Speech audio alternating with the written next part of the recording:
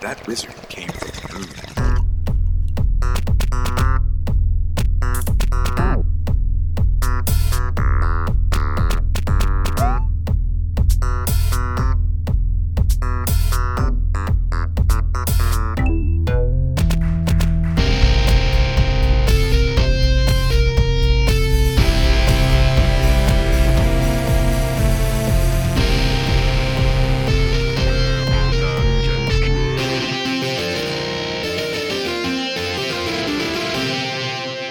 Welcome to Purple Dungeon Squid, the podcast for gamers that toke. If you love the green and you love the screen, then you're in the right place, friend, because we're here to shoot the breeze on some dank strains and some video games. This week on Purple Dungeon Squid, Occupy COD, Call of Duty eats up our hard drives. Andy goes back to the 80s in Yakuza 0, while Dan goes back to the 90s with Final Fantasy 7. Our weed seeds are growing, we look at Mary Jane's many uses for Keef, and we take a look at some games pegged for release in June. We'll also be settling in for a smoke sesh, so stick around for that, because it's going to be a good time. I'm your host, Andy. And with me, as always, the one, the only Dank Dan. Andy, sun's out and the seeds have sprout. Feels like we're ready to grow. That's a hot haiku, my dude. That is a haiku.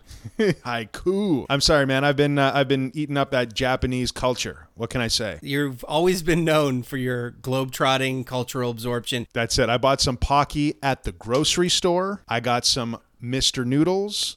And I think 2 weeks ago, I ordered sushi. I mean... Japanese. Basically Japanese. It's like you're from Mount Fuji itself, the heart of. Is Mount Fuji a real place? Yes, Mount Fuji is in fact a real mountain range for Shizi.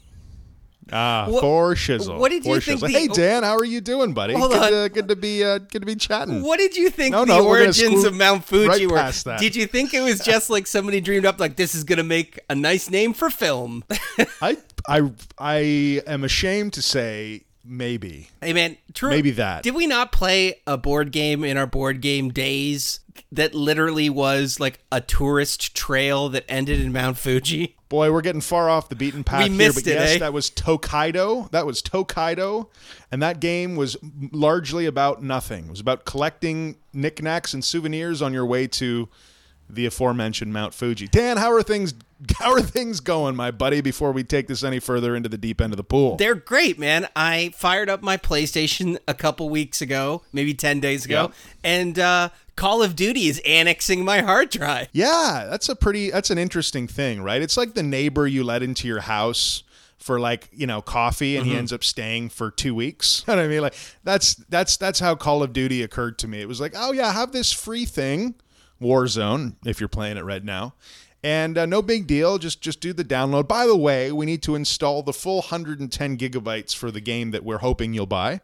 And we're going to do it in the background so you don't know it's installing. That was pretty neat. It's like the guest that when you went to go get the cream for his coffee, he's installing a bidet when you come back. You're like, hold on.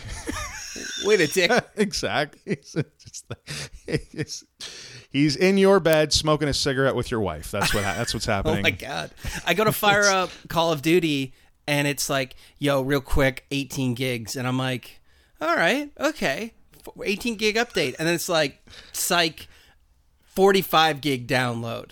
And that was weird because I'm talking to my buddies that are also because we're getting on to play Warzone and they're like, oh, I got an update. Theirs was 18 and 12. Mine was 18 and 45. It was like, you know what? You need a little extra. I don't like the look of this package down here. We're gonna bring it down. The grand total install right now on my footprint is 190 gigabytes. Yeah, man. That's the grossness of it. That's going to be 18 gigabytes. Okay, 18 gigs. 40 gigabytes, I mean. What, 40 gig? 110, right? It's an arms race. But that being said, I've jumped into Warzone. It's been pretty good. Good thing I bought that terabyte external hard drive. Andy, I'm the hard drive now. I'm the hard drive now. It's installed on your soul. It's completely infringed on your being. So here's a sin that a lot of developers commit. And Modern Warfare is just shining a light on it. They do not compress their files. They don't encode them well. They don't compress them well. There's this gal on the internet, and I'm not going to blow up her site because I'm not sure the legality of it, but literally her mission in life, it seems to be, is to repack PC releases to be reasonable sizes. So you'll start with like a 50 gigabyte title, like Civ or something like that, whatever Civ's install footprint is, and she does a repack of it with nothing lost, and suddenly the installer is 8 gigs. That's a weird hobby. I just got to put it out there. Like, when do you sit down and go, I'm so outraged by large file sizes that this is my mission now?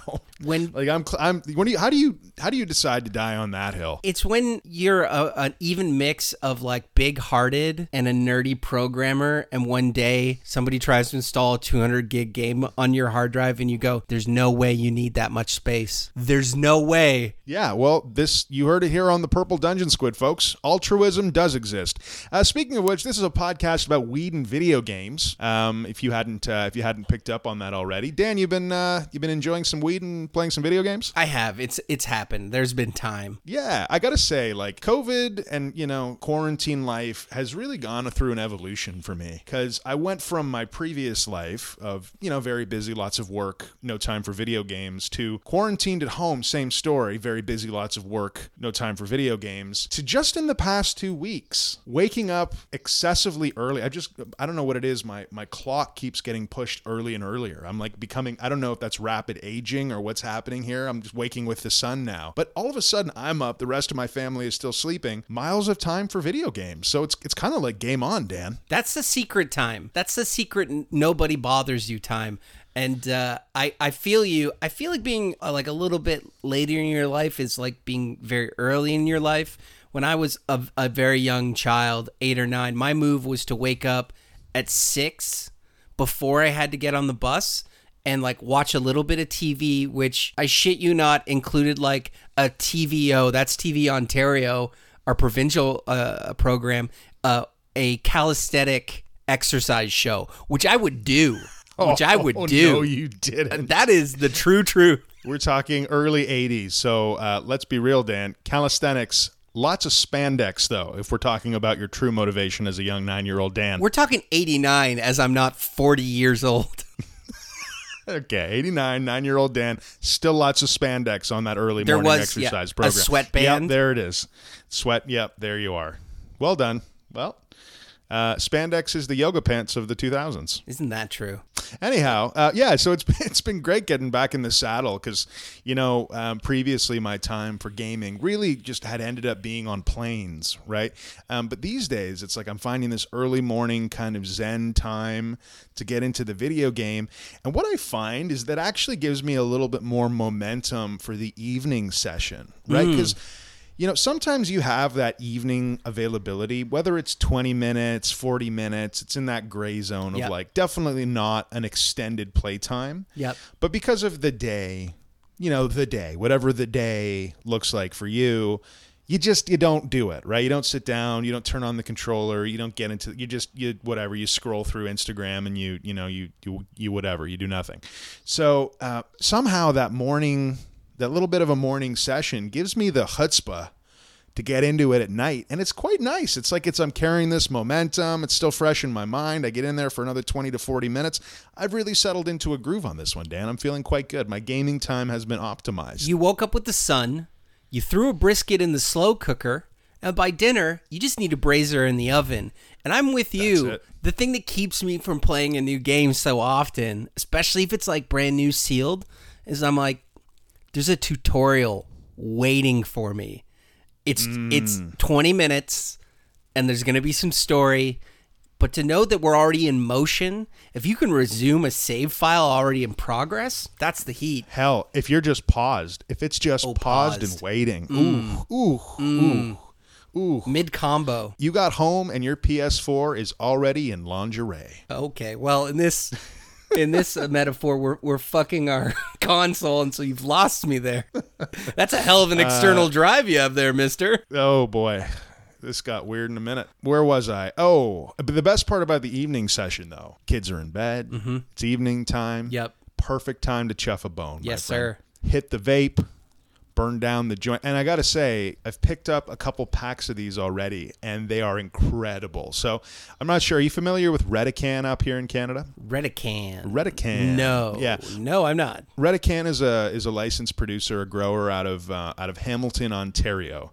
Steeltown, Ontario. It's our steel town anyway. So Redecan, long story short, their family has been in like the tobacco industry for a long time, like the small to mid-sized tobacco player kind of scenario. Yeah. And so they've taken this idea from tobacco. Basically, they've created marijuana cigarettes. Like literally, they look like smokes, but they're filled with weed. And they call them Reddies. And they sell them in packs of 10. And they're just little, I guess there's probably like 0.3 or maybe 0.38 kind of grams of cannabis in there, right? Maybe 0.35. So it's a perfect smoke. It's a nice personal sized joint. The filter is just a paper filter. So it's not like you're not getting that like fiberglass filter of a cigarette. It's just a paper filter. But the shape of it looks like a smoke. And I love it because I'm an ex-smoker. I haven't smoked in, 12 years, 13 years, but let's be real, the feeling is nice, like the shape is nice. It's got a nice throwback, but also perfect for in public because it just looks like a smoke. I mean, joints are pretty obvious, right? You got that taper, you've got a raw paper, you've got, a filter that's inside the wrap. Here you got something that could totally pass if you're just, walking by someone as a smoke. So I'm really fond of those. They're quite nice. They ash really nicely. That's another element. You can give them that flick without being worried that you're going to knock the cherry off kind of thing. Yeah, Reddies. Really, really a fan. On one side, I feel you because I'm now stealth smoking. People might think that's a cigarette. But on the other side, people might think I'm smoking a cigarette. Yeah, exactly. Well, and it's true, man. Like I'm so staunchly anti-tobacco at this point, and like that's an obvious, like, and if you're a listener and you smoke cigarettes, no hate, my friends, but it's we've been there. We've all been there. We've all been there, but let's give up the ghost on that one because it's on its way out. But yeah, it turns out weed cigarettes, really nice form function. The Purple Dungeon Squid shaming our listeners since 2018. Since 2018. No restraint. No restraint at all. But yeah, so that's been really nice. I also picked up a new device called the Luma. Yeah, it's a closed pod system, and I was just curious to try it. Quite nice. Really nice draw. There's another closed pod system out there that American listeners probably know about called the PAX Era. I was pretty skeptical about both of these devices because, like, you got to buy the device, and then you can only buy pods that fit the device. You know what I mean? Mm-hmm. You're already in for hardware and then you're limited. So in my mind, I was like, why go this direction? But I've tried both devices. Quite nice.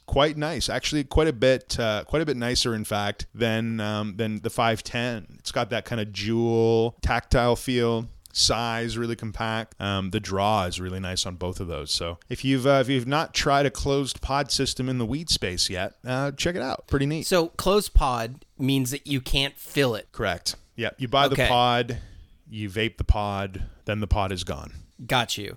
Now, in terms of purchasing that pod, where could I get it? Like, is it something I got to order online and wait for, or is it carried inside of dispensaries? What's the deal? Yeah, it's carried in most of the legal retail stores, right? Like, there's a pretty well, I shouldn't say limited. There's maybe a couple dozen listed products in Canada right now for vape. It's a decent time to be able to find them. I imagine stores will specialize a little more in the future, but I'm pretty sure all of them will continue to carry the PAX because PAX is a huge vape brand. And then, Tokyo Smoke, they got a lot of money to throw at marketing that product and getting into distribution. So I feel like they'll probably do well on that one as well. Do you like it because it's simple and sort of easy to use? Not a lot of thinking to it. You just plug and go. Is that the idea? Well, I mean, arguably a 510 thread is the same thing. Like if you get a little 510 cart, I know I gave you a battery recently, a Juju battery, which is nice little auto draw battery. I don't know what it is. Like just to do a little aside here, I don't know why auto draw is so appealing to me, but like I have many batteries, and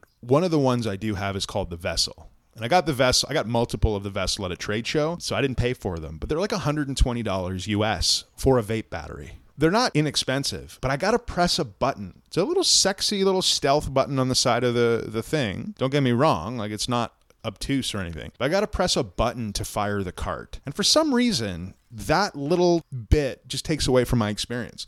So like the Juju battery that I gave you recently, you put your 510 cart on there. So anything with the 510 thread, which is pretty much every cart you're ever going to buy, you put it on there and you just pull. You just put your lips on it, you just pull it, suddenly you have vapor in your mouth. It's amazing. And it lights up on the bottom, this satisfied little glow. Really cool. There is something kind of neat about that. I have a Caliburn that I've sort of put through the paces. I've recently broken the button, and it has auto draw, but I'm often finding myself hitting the button. But with that button now disabled, it's in that new South Pole no buttons territory, and I do kind of dig it. What is that about? Listen, I could go back to cigarette roots. The Juju specifically is about like 2 inches long, right? So you've got a vape that kind of has the same dimensions, maybe a little longer than like a king size cigarette, and it kind of feels the same dimensions in your fingers, and you just put it to your lips and pull. I don't know, it just feels so easy and effortless. What can I say? It's like the difference between having to futz around with maneuvering through an Android phone versus the easy swipes of an iPhone. Shots fired at cigarette smokers and Android users. We're gonna have nobody left. Can we shame? Who else can we shame this episode? But in terms of the pod systems, I don't know. Like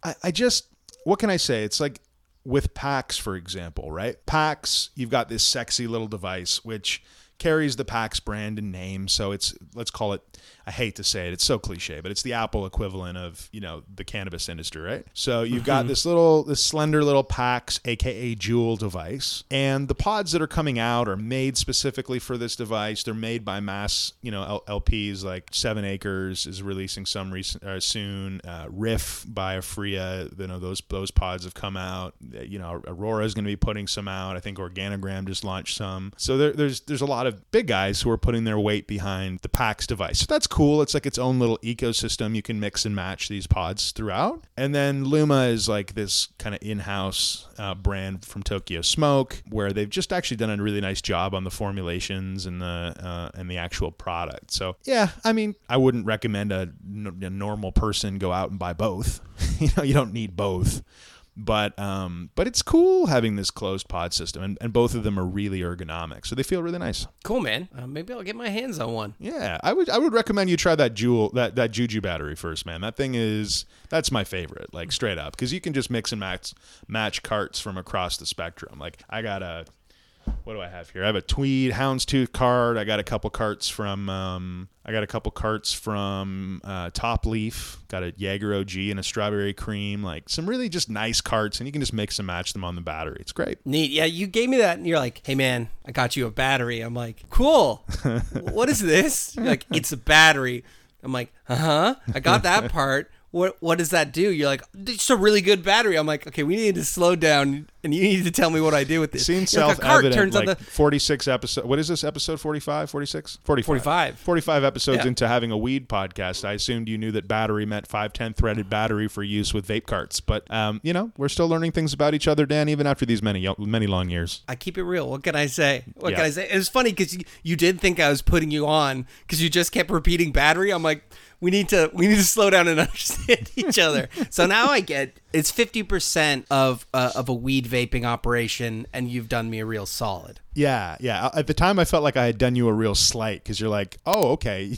you gave me the batteries for a remote control car, but there's no remote control car, just the battery. Here's some AAA's, bro. Yeah. And I'm like, thanks very much. I'm like, here you go. You're like, what's this? I'm like, that's a capacitor, my dog. 200 milliamps. Choice. Oh, clip those onto your nipples and away you go, Dan. Away you go. Into space. Vibrating all the way to Titty Town. Oh, God. Oh, Lord almighty. Yeah, COD, Modern Warfare, despite the fact that it's taking up more space on my hard drive than, 300 computers that I had in the early 2000s? Mm-hmm. Yeah, that's how I measure things as well. It's just absurd. It's like horsepower. It's an old measure that probably isn't good, but we still use it. So we'll say it's about 400 Presarios. How archaic of you, Dan. How archaic. Thank you. Yep. So, what's your read on Warzone? Because I've just gotten into it. My experience with it so far is quite nice. I definitely am enjoying it a lot more than Fortnite. And truthfully, Fortnite and PUBG are the only two that I've tried. And PUBG just felt kind of janky and glitchy, and Fortnite just couldn't get the graphics. Just keep throwing me off, right? I feel like I'm in a fun land of prepubescent. So Warzone. Well, don't you know? Fortnite is the game for babies, and PUBG is the adult game for cool guys that are both made by the same company, trying to divide the population. Well, they're not made by the same company. It's one of them. Yeah, they are. No, Bluehole makes PUBG. And they're both owned by the same parent company. One of the company that makes Fortnite. Why can't I remember their name? To the Googles, Fortnite. They license their engine to Bluehole by the same company. Okay, let's see. Let's wait for it. Both Epic Games and PUBG Corp are partly owned by the Chinese firm Tencent. Oh, Tencent. Kaboom. Tencent has an interest in both firms, my dude. Kaboom. That does not Andy, equate did you to owned hear by the me same. say? Tencent owns Andy, pretty much did you everything. hear me pal. say? Did you shave your chest? Did you shave your chest this morning? Tencent probably owns that razor. Kaboom. Kaboom. Yeah. Smoking gun. Well done. Thank you. In other news, like about a year and a half ago, there was the controversy around the fact that Epic, who was licensing their engine to Bluehole, was then pivoting Fortnite, which was originally like a zombie survival game, into a battle royale game. And that was obviously hot news at the time, because it's like, oh, well, PUBG was this big success, and now this company licensing them a platform is like encroaching on their space. Never mind that everybody else and their mother did it also, right? It's like walking into a room of people that have all copyrighted or infringed your copyright. You point at the one guy like, you. He's like, me? He's like, yup. Lawsuit. Yeah, PUBG sued Epic Games, right, back in 2018 for Battle Royale infringement, essentially. Yeah. And like everybody else in the room, like Warzone and all the other PUBGs out there, lookalikes are like looking away. Like, don't look at us. Please don't name me as a co-defendant. Yeah, well, I mean, at the time, I think there weren't that many, like Paladins. No, but Paladins is a character shooter, so I'm wrong on that one. What are the other Battle Royales games that came out at that time? Just escaping. We forgot them because a lot of them fell off into the trash. You know what I mean? As that clear winner emerged. So back to Warzone. Sorry, go ahead. You. No, I was just going to say, like, my beginner's experience with Warzone is like, okay, like 1,000 things to unlock through money, skins that need money, operator, which is your character, outfits and stuff that need money. All of that is there and apparent and obvious, which I kind of appreciate. It's not like they like got you into some matches and started rolling out the carpet of microtransactions. It's like, oh yeah, here we go. You know what I mean? It's right there. And that's okay. Like that's how they're making their cash on this one. So that's fine. But the actual gameplay feels really snappy, I guess is the word. If I were to describe Destiny, I would call Destiny's gun combat in the vein of Halo as like fluid and smooth and tactile. Those would be the flowery adjectives I'd attribute to that kind of shooter. This one's snappy. You know what I mean? It's just like you snap around, you take some shots. I got you on that. I got you on the monetization. It's very gentle. I paid for the first battle pass, which I think was like $9 or something. That was pretty gentle. I played the game and I'm like, okay, this is worth putting a couple bucks into because Warzone was free. I bought Call of Duty, but Warzone came on as an add-on, so I tossed in my cash. And as you proceed through the battle pass, you pick up some in-game currency, which if you complete 70% of it, I believe you have enough to buy the next battle pass. Oh, okay. So that felt like a nice nod to the people playing their games. And you unlock skins and stuff through that battle pass. If you're playing free, you get like every fifth one. But if you have the battle pass, you're picking up every one in the middle. So I was pretty happy with that. When it comes down to the very cool skins, the fact that they want like $14 or something for like a skin for an operator and a gun, I'm like, listen, I know some graphic artists did a great job on this and it looks rad, but I feel like I'm getting gouged for this. Yeah. You know what I mean? And I don't love the delineation between here's our free skins, here's our battle pass skins, and here's our pay skins. I think if you're really honest and open and a good guy developer, you make a random chance to get any skin. Yeah, I don't know. That's a good debate. Like, I don't mind the idea that there's some skins that, like, as long as you provide enough variety on the other end of the spectrum.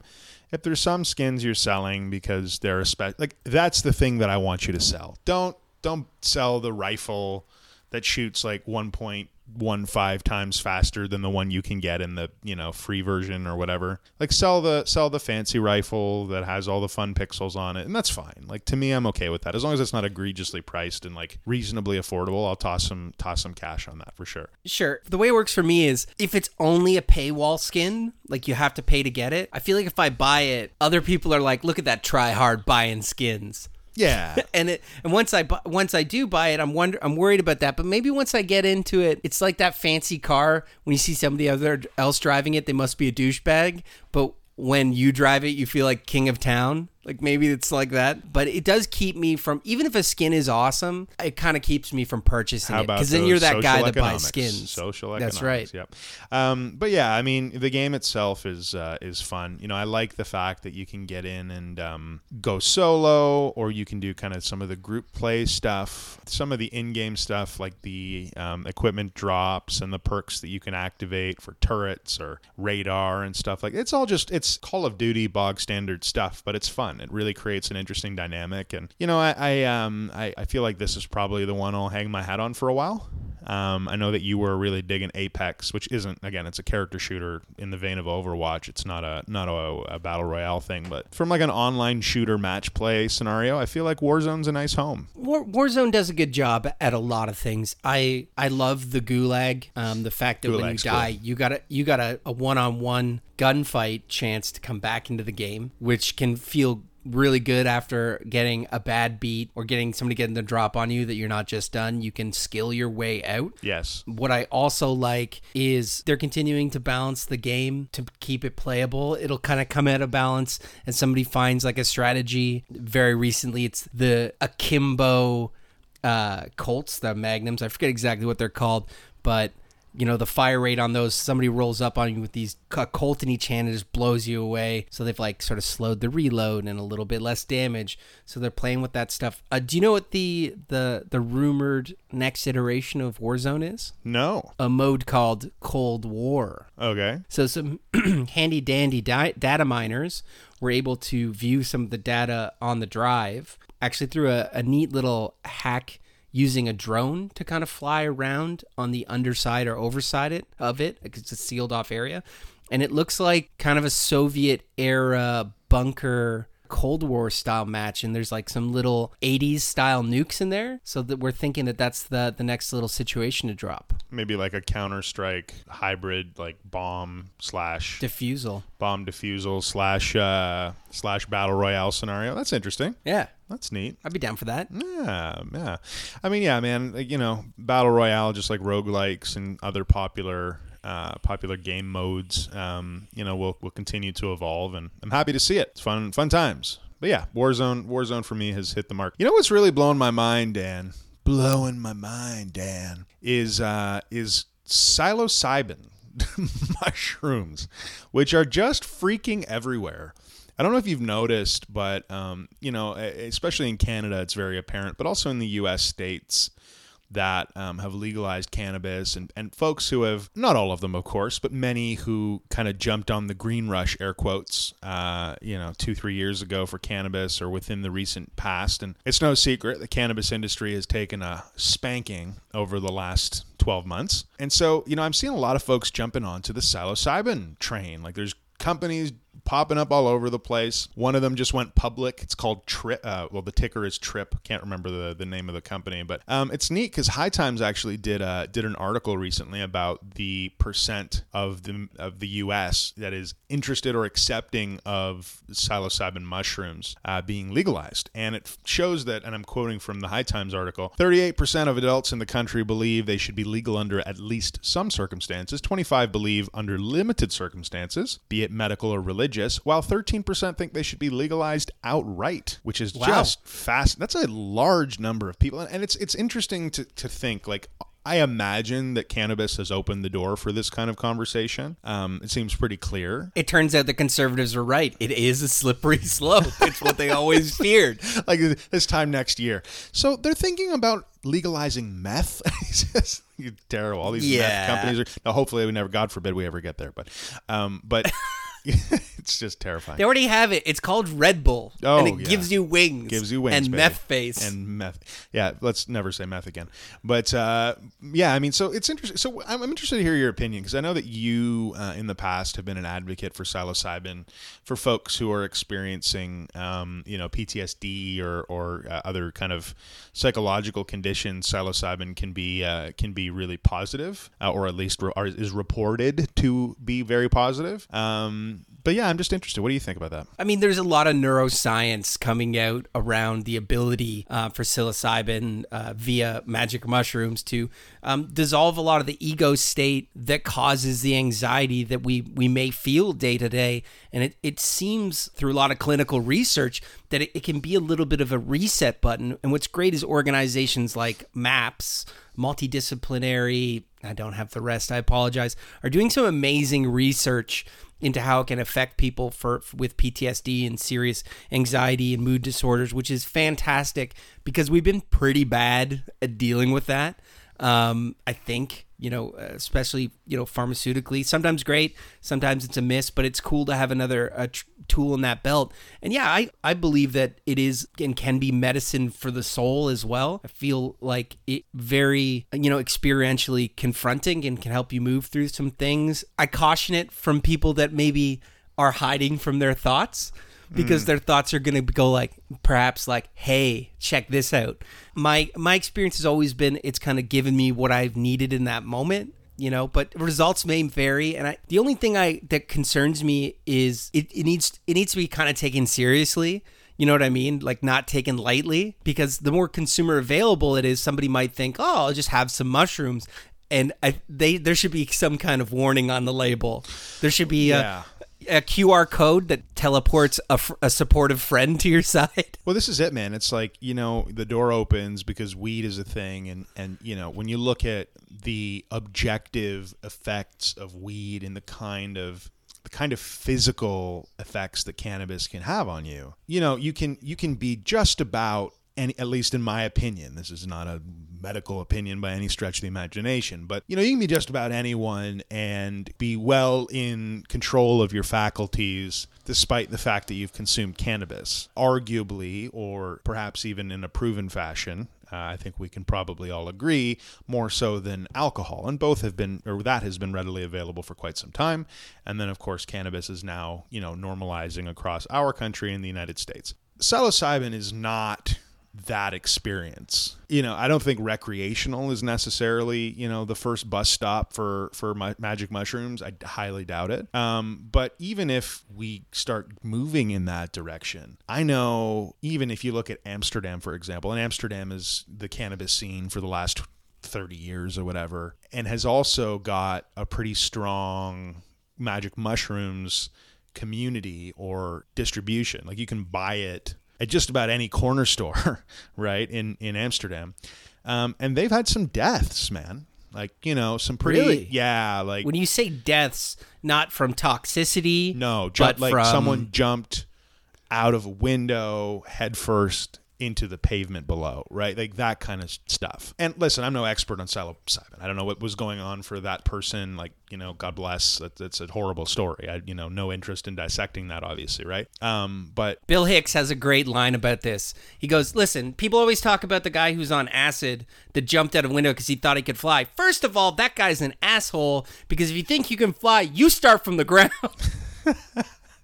Yeah, man. I mean, listen, and they've had a thriving mushrooms community for 30 years, and that's not an everyday story, right? So, no. What do I know about that? You know what I mean? My experience with that is limited, and all I'm saying is that it's very clear that as a hallucinogen, if something were to go sideways, at the very best, you've got a very negative, terrifying experience. On the other end of the spectrum, you have potential bodily harm, whether it's due to negligence or some sort of suicidal breakdown, right? So I'm not trying to sit here and make a judgment about psilocybin or the medical side of this. I don't know. I have no clue. My mind could be changed like that.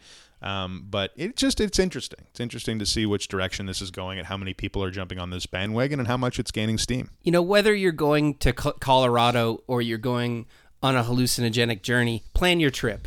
Sure. Be prepared. Get some nature. Have a friend there. There are risks like there is in anything, and I mean like anything. I think if I can put it down to a very fine point, a lot of us are really addicted to control, and I am taking psilocybin is saying, I'm going to give up some of my control and embrace that. And something beautiful can come from that. There's this Netflix movie called Have a Good Trip. And it is celebrities and comedians, actors talking about hallucinogenic experiences. And you hear the whole mix because they say there's two kinds of trippers, those that have had a bad trip and those that will. It's kind of like a matter of time, but sometimes they can be useful as well. But anyway, Sting's on it talking about his experiences, and Sting in his very Sting way is talking about walking through his vineyard garden, eating some peyote that someone had given him.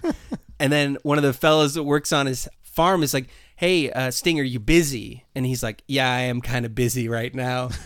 And he's like, no, I need your help right now. He's like, well, I don't really have time for this. Just having eaten a bunch of peyote. He's like, a cow is giving birth, and if we don't take care of it right now, they'll both die. So Sting my God. swings into action and gets arm deep inside of this heifer while the other guy's pulling, and they're battling the birthing of this cow for like 40 minutes to 50 minutes. And he says it's, one of the most incredible, awe-inspiring, connecting experiences that he's ever had, and sort of changed his mindset to understand the connectivity in the world and actually how in trouble the world is and how it's up to us to fix it. And that's the kind of revelation that you may or may not get from that experience.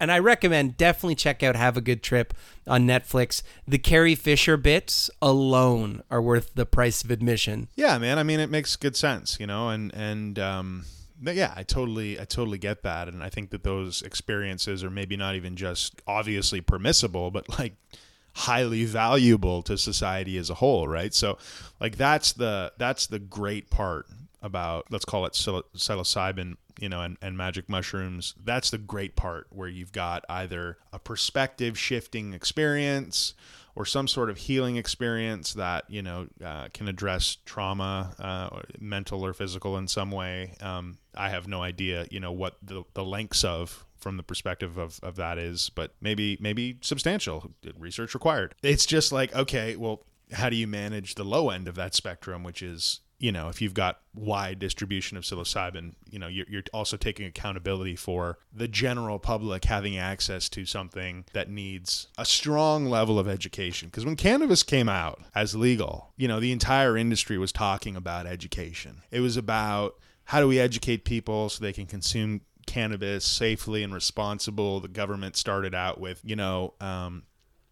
start low, go slow was their campaign, to just ease people into advice. It. Yeah, all of that is good things. On the other side of the coin, a lot of people had been smoking weed for a long damn time. And start low, go slow is good. By the same token, though, you could say the same thing for alcohol, right? Like they're just kind of in the same area of impairment, especially in the entry levels, right? But like start low, go slow doesn't really work with magic mushrooms. You know what I mean? Yeah, sure it does. Sure, you can microdose. You're right. There's not even that. Yeah, let me lay it out here. Sure, and actually, Dippity Doo, the hair gel, had a very similar campaign, just to dipple do you, avoiding a lot of hair gel Sweet God. excessiveness accidents. But what'd you say? Sweet God. Oh, I thought you said Sig Hale. No. I'm like, that was a little bit wild. So yeah, I mean, generally with mushrooms, a gram for fun. If you're trying to keep it free and breezy, a gram. 2 starts to get serious. And 2 is where I would say it's like somebody flicked the lights on and you start getting what I would describe as information from the universe that typically your brain does you a favor and filters right out of there, gets it right out of there. And 3, 4, and 5 is when you're up to 5. 5 is the Olympic dose. And there better be a shaman, and dear Lord, it better not be your first time. But, that's when you're really dropping your ego and going to get connected to a lot of extra information. Yeah. And then setting and support becomes very, very important. But that's those are the hash marks in my mind. And that's why I'm an advocate for measured doses. I have seen people grab a handful of mushrooms and put them in their mouth. It's like they just spun the chamber on a 48 with one round. And I'm like, whoa, man. You were pretty cavalier about that operation right there. Yeah, it's interesting, man. I mean, I don't mean to sound like the nanny state, because it's true, right? People make their own decisions. You can go out and do some serious harm to yourself with a lot of things, right? So it's not in me to sit here and say, oh, general public psilocybin, no, never. But by the same token, I'm just trying to wrap my head around and this would be the job for the regulator, right? This would be the job for figuring out how this works. The regulators are always doing the greatest job. Oh, I mean, listen, someone has to, and someone has to be in government. That's just how the country works. So, whoever is doing this, has to. Psilocybin has been surviving without the government pretty well inside the circles for a while. But I agree with you when it goes wide distribution. And listen, anything that is powerful, you should respect. Totally. Do you know what I mean? Whether it's a tiger or an elephant gun or mushrooms. Yeah, respect man. it. Well, and then just to go back to your comment about the air quotes regulator, you look at Canada, right? And Canada said, okay, there's a cap on how many milligrams of THC we can have in edibles. There's a cap on how many milligrams of THC you can have in any one dose of a concentrator vape cart. Because they understood that, and we don't really have too many dabbables out. There's not a lot of shatters or waxes, but they're coming out now. They understood that weed culture is very open about the fact that too many edibles can genuinely give you a bad time, right? And the same thing can be said of a dab. If you haven't dabbed before and you do a scorching hot 1 gram dab, you're going to be in a weird place.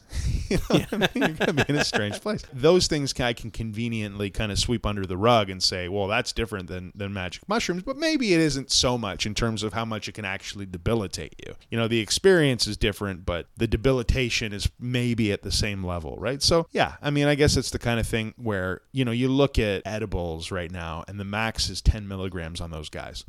I'll be honest, 10 milligrams can move the needle for me. I tend to be a microdoser in general. I tend to smoke small amounts at a time. Like we mentioned, the aforementioned 0.3 gram joint kind of thing. That's my happy spot, right? But for a lot of people, 10 milligrams doesn't get you anywhere. You got to get 30, 50, 100 milligrams in there before you're getting your money's worth. And unfortunately, your money's worth at this point is pretty hefty price tag if you need 100 milligrams of THC. I think that, maybe contrary to popular opinion, I think that was a pretty decent place to start. Pretty decent place to start to just make sure that someone coming in off the street and eating a chocolate is not going to have a really shitty day. Especially with no context for the experience. Yeah, man, because if you're an experience, but you can't get your card carrying, yes, I can buy a 100 milligram THC cupcake card. That's not a thing. You know what I mean? So you kind of have to say, okay, well, yes, we have space cadets that can roll in here and DOS 300 milligrams of edibles and just have a Sunday. If we gave one of those to Johnny, who's smoked weed one time 3 years ago and wants to try a weed cupcake, he's going to have a shitty day. Yeah. So that's all I'm talking about.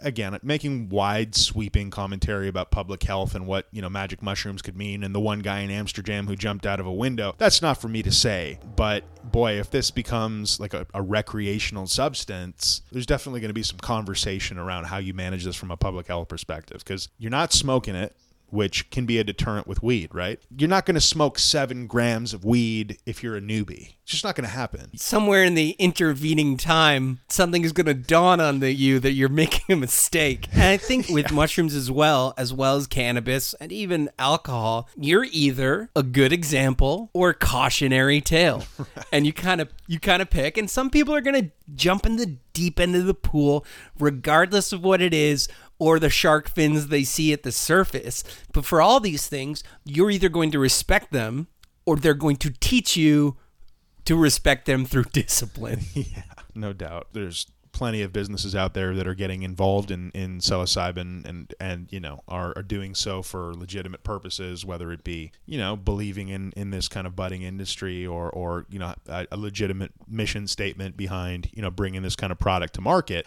There's going to be an equal number of opportunists who are like running from their last cannabis venture that they may or may not have exited successfully into the next thing, right? So that is another element that worries me a little bit, because it's like you got a bunch of opportunists slinging, especially in that kind of weird gray market phase before things get ironed out at the government level. You got a bunch of opportunists semi-legally slinging magic mushrooms across the country. That could be a weird time, you know? Absolutely. Like with mushrooms, and weed is similar, but with mushrooms, I think you're venturing into a little bit of a shamanic territory. It is potent, and I think from my standpoint, it is kind of medicine, as fun as it is. I don't want to see it like Coca-Cola mushroom. Like, I don't want to see it too deep into a pure capitalist space. It really needs to have some care and respect around it. So, you know, when you talk about mushrooms in convenience stores in Amsterdam, like, that blows my mind. If you could roll into Hall, Quebec, into the dépanneur and get like a pack of mushrooms, that's concerning. Like, are they beside the Twinkies? Like, where even do they go? Yeah, man, they're just like in a refrigerator. It's weird. Yeah, I mean, you know, and just to go back to that kind of gray market phase, like, again, if you remember kind of 2015 to 2018 Canada, you know, you've got a lot of people speculating on regulation, speculating on legalization, starting companies, trying to build brands, like just rushing to be a thing in cannabis, right? And at the same time, you've got the government and the, you know, regional and province level police deciding, okay, well, we're going to kind of pull this back a little bit because we're not going to start, you know, handing out massive fines or prosecutions around cannabis because it's on the cusp of legalization. Dispensaries were opening up all over the place. People are pushing the limits. Like, it's becoming more of like a civil issue than a criminal thing. Like, that's where that was. Now imagine that's mushrooms. Like, people are like, mushroom shops are popping up all over the place. Like, you'd get mushroom edibles from some questionable baker in Guelph who's like doing commercial baking out of their basement. Shout out Guelph. Yeah, it's just like you can't imagine it, right? And yet I can imagine it because I've been in Amsterdam, and despite the previous story, there's probably a lot of people that I bumped into there that were on mushrooms, and, you know, generally the feeling was okay. I guess I'm quite conflicted on this, right? Because at my core, I'm not sure if it's a personal belief or like a deep-rooted just say no to drugs, which is hilariously ironic at this point to go there. But it's like, fuck, it just seems crazy to have a world running around on mushrooms before their time. So anyway, Andy, it sounds like you might need some mushrooms. It sounds like I might need some mushrooms to straighten this whole thing out in my brain. I think it's going to be a slow climb, and that's what I hope. I hope it's not saturation everywhere. I hope it's selectively available, and those that are interested can seek it out and get the right guidance around it. Sure. And I hope it goes that way. And I think if you ask the average person, they're probably a little bit more cautious about a mushroom experience than they are a weed experience. Although there's all the way into the uninitiated where there's just drugs and they're all the devil. But I think as you step into some levels of experience that folks generally, I think, maybe respect a little more, and they probably should, and hopefully they get that good guidance. Anyone who's handing you a hallucinogen should be giving you some instructions along with it. In that spirit, I'm going to give you some Dank Dan instruction. There's a blanket statement that will help you in just about any state. Remember that it's temporary. Yeah. Somewhere in a bad experience, the thought will dawn on you, oh, I'm going to be like this forever. And my friend, I promise you, you will emerge the other side. And that has saved many a bacon, and I hope it saves yours. Yeah. You know what's funny? It's just as I was sitting here, I glanced at another article I had on deck, which is that West Nipissing, which you may know as a community near Sudbury, is trying to ban the smell of weed. And I'm just reading. It's like, so, and I get it, right? Like there's something, boy, we're going to have another kind of Pitch it. judgmental debate here. But here it comes. You got a world where people are free to, burn tobacco any way they like. And I would argue that tobacco smoke, at least to me, is just as offensive from an odor level as cannabis, right? If you were offended by either smell, they're probably at about the same level. Sure. And, smoking is getting more and more restricted, but it's still pretty prevalent. You walk out of a mall, you walk out of a store, you're walking down the street in Toronto, you're going to smell some cigarette smoke. It's all over the place, right? And yet cannabis is something that has a lot more stigma around the smell. If you're smelling weed out in a public space, someone's pissed about that. Someone's breaking the law is the first thought I have. Today, Andy.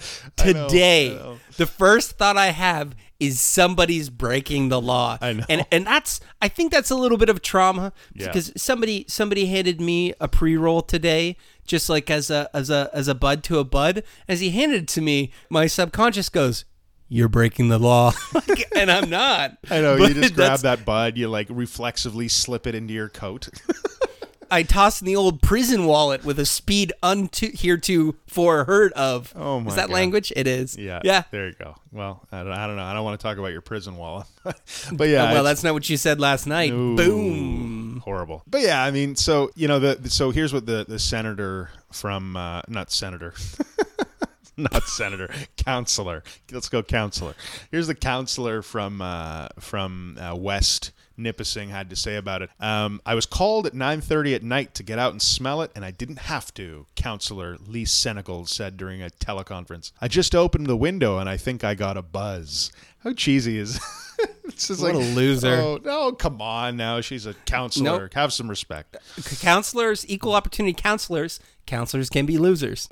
I'm a firm believer that everyone has their rights. I mean, I have the right to drink beer, but I don't have the right to throw the can of beer at the neighbor or make a party at all times of day or night. False equivalency, good start. Doesn't have much to do with smelling weed. So then there was another counselor that said he also found the smell of cannabis offensive, but he had to add as well that it's a little bit dangerous to regulate smells. There's no scale. Uh-huh. If cannabis can't smell, doesn't that mean we have to shut down the sewage plant? The council then voted 8-1 to examine the legality of implementing an odor-related bylaw. I don't know, man. This is a pretty weird statement here. There's a lot of law enforcement that likes the smell angle because they've been using it for a long time. They go, "Hey, you smell like blank. How do I argue a smell?" Because boy, that's tough. That can lead to all kinds of searches and seizures with questionable legality. Andy, here's my position on smells. Smell how you like, and I will react accordingly. Right. It is a public courtesy element. Here's the thing. I can tell you, as someone who's lived in the place, that you should have the most rights around sound, which is a condo in downtown Toronto. A nice condo. Not that it shouldn't be applicable to all condos, but I don't want to infer that this was some, student den that was unable to get assistance from either the police or a super. This was a nice condo that was being paid for, right? I had a DJ on my left. I had a music producer on my right. I've heard this song. We only realized this. We only realized this after we had moved in. It's literally the first night. We've just moved into this apartment. I got happening on the right side at 11 p.m. and I got a different beat happening on the left-hand side. And you're like, oh, I'm going to go crazy and probably die here. Fast forward 3 months, 4 months of battling it out. And, you start polite, right? You knock on the door. Hey, would you mind turning it down a little, blah, blah, blah. That doesn't happen. That continues to go on. You can only do that so many times before you escalate and you try and get some help and suddenly you haven't slept and you're fighting with your spouse because no one can sleep or rest or be at peace. And it gets to the point where damn it, I'm calling the police on this shit. And that doesn't work. Just so everybody knows, that doesn't really work. They don't show up, or they show up later, and it's 1 a.m. or 2 a.m, the sound's off, or whatever the scenario. So regulating smell, I think you could put a law in place, but it would be pretty damn hard to police. Imagine that. I'm smelling some weed from my neighbor's yard. You call the police. They arrive 4 hours later. Everyone's in bed because all they did was smoke a bong and eat some cookies. Seems like a big waste of public time. Courtesy is a thing, right? And if you're doing a 24/7 smoke operation, you might be over the line for sure. This law feels like a law for people that are bored and a little bit angry. They don't have a lot going on in their life. I don't like that smell. Like, that's the thing that's getting their attention. You need a hobby, but wheel it back to smell how you like, and I will react accordingly. I mean that across the board, Andy. Give me a challenging smell situation. I'll tell you how I'll react. Go ahead, hit me. Okay, that's interesting. You're at the grocery store. Yes. Man in front of you smells like sneakers and trash. Great. I'm going to take a full step back and just deal with it. Hit me with another. There you go. Okay. You're in a vehicle. Someone lights a cigarette. You can't smoke in here. Hit me with another. I don't know. Okay, one more. It's your child's bar mitzvah. Someone's hitting a bong in the corner. I'm going to ask him if you'd like to step out back, and we can finish this conversation a little bit high.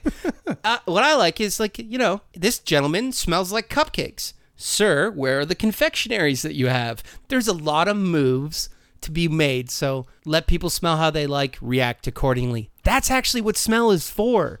To tell you what somebody's up to make a decision on your involvement or uninvolvement in the situation. You feel me? I feel you. Okay. Well, I know we've talked about smell and mushrooms for quite some time. So smells like the next segment. Smells like the next segment, indeed.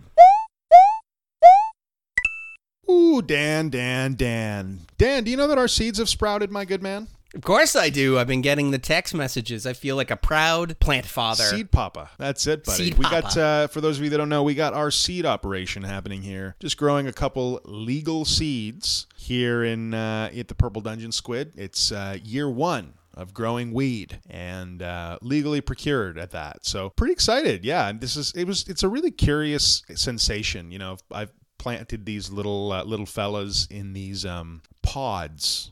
They're like little dirt pods, and they're kind of magical, Dan. You add some water to them, and they puff up. They puff up to the size of about a marshmallow, and you bury your seed. Yeah, they retain a ton of water. There's like peat, kind of a mossy earth in there. Like a peat? Yeah. Like a peat moss? Like a Scotch peat moss? Something like that. And you bury your seed in there, and then you just go away for a while. You know, a day or two later, they start popping up out of the soil, and it's quite amazing. I buried my seed once in Kate moss. I hope you delete that from the podcast. Of course I will. But that was pretty dope. Andy, I have an admission to make. Yes. Among your very legal seeds, I slipped in a Desperado. You didn't. I did. Oh, now we have to deeply illegal kill all the children. Black market seed in there. You just slipped one in. Yeah. I wouldn't know until they all start growing and they reach the teenage years and one of them's in prison. There's a gang influence. There's a gang influence. It's just throwing up gang signs and like, what's that bandana? Why is my plant tattooed? Yeah, it's a proud moment. Proud moment. So the other day I woke up and again, let's all be real here. Total newbie to growing weed. I don't know what I'm going to do once these grow up a little more. I got to transplant them into something. I've got Jose Cervantes' book here, Marijuana Horticulture Medical Marijuana Bible. Nice. Ed Rosenthal, I got him on deck. Got a nice book from him as well. High Times, I got a stack about a mile high on all the growing advice you could want from Danny Danko. Sorry, Dank Dan. That is the editor of High Times. Oh, no.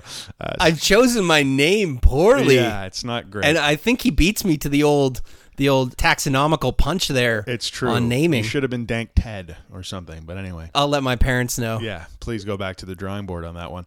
But yeah, so, it's quite amazing. They pop up from the soil, first thing in the morning, and I'm sitting here going about my work from home life. And by 2 p.m., I've got like a half an inch tall seed. The next morning, it's reaching out of the little Tupperware I've got him in. So these are aggressive little growers, Dan. Yeah, like a couple days, and we have a pretty decent sprout happening. And I'm going around with my chest puffed out a little bit. Yeah, I have a grow op. And a grow op going on, operating a grow. You've done the equivalent of started to plant tomatoes. Yeah. That's the true reality as we move into this. And like you say, you got that feeling, you're like, renegade, grow up. You're essentially, you've essentially planted some onions. It'd be a fun thought experiment. Except we're going to smoke them. Maybe not a thought experiment. Social experiment? Fun social experiment. To start an Instagram profile and pretend to be like a badass illegal grower and like, I don't know, tag Alabama all the time or something. Blur out your face. That's it, man. Just act real badass, and then by the time I'm into harvest, I'll just admit that I'm from Ontario and that this is A-okay. This is no problem. No problem. So this is a collaborative effort, and I think we'll keep giving updates as the grow continues and let you know the things we did right and wrong. I think that'd be cool. I think that's yeah. Let us know if you want to hear more about the grow. Yeah, well, we can do play-by-play parenting updates. It'll be like what's that one? John and Kate +8. Except it'll be Dan and Andy plus the legally permissible 4 plants. THC and us, a grow story. Yucko. Yucko. Yep. So you've been playing some video games, Dan. You really struggled on that segue, eh? Yeah. Well, what can I say? Like, when our weed plants get old enough, maybe they'll play video games too. But for now, it's all you, my good dude. Yeah, Andy, I have been playing some games, and there's been time. It makes me feel like it could have been a Twilight Zone situation. Oh, you were in a 14-day quarantine. That's right. I was medically isolated. Yep. And if this is an episode of the Twilight Zone, I would have got that call like, bring, bring. You got to stay home for 14 days. I'm like, great. I'm like dancing into the living room. I pick up my controller. It slips out of my hands and smashes on the ground. And I'm like, no, there was time. There was time now. But luckily that didn't happen, and you did spend 14 days doing literally nothing but playing video games. I did. That's true. I played a lot of things, and the highlights are I spun up Warhammer 40K. We'll talk about that, I think, in a future episode. Yep. But expect good things. If you're somebody that likes 40K or Diablo or cool things, you're gonna dig that. I also spun Thanks, up. Dad. I like cool things. Said Dad. Your dad's here after all this time? Got that pack of smokes, did he? I also spun up XCOM. You got a pack of Reddies. XCOM Chimera Squad, which is the latest installment in the XCOM series that does a bunch of cool things, speeds up gameplay, and sort of creates a fixed squad. So we'll talk about that in a later episode. But I put the bow on the Final Fantasy VII remake. The bow of completion. Back to the 90s, baby. Back to the 90s. Back to the 90s. Making young Dan proud. That's great, man. I'm so glad you got into Final Fantasy VII and did the damn thing and beat it, because that's not a short game. It isn't, and especially considering that this is the first part of many parts of this remake to come. No one knows how many parts it's going to be doled out in. It could be 3. That would make sense, but it could be 5. Right? Oh, it's not the full game? I feel like your finger has been off the pulse and instead has been another place. Yeah, no. So the events of this game basically are the beats of the first disc, and so it's a fixed amount of time. And when I was thinking about talking about this game, I wanted to be really respectful of spoilers, so I'm going to try and do that. But yeah, it ends about the place that the first disc ends, which is, I think, vague enough to keep people in the dark that want to be in the dark. I was really nervous about this game because it could have got butchered. If you believe the stories, it almost did.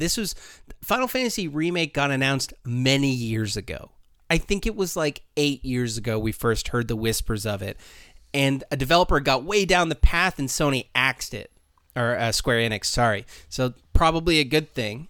But as soon as you load this game up, it hits the first couple story beats in what we remember Final Fantasy to be, and you see the character models, and you see Cloud standing on that train station platform with his compatriots. Immediately, I'm like, I'm going to be okay. Nice. This is going to be all right. Oh, nice.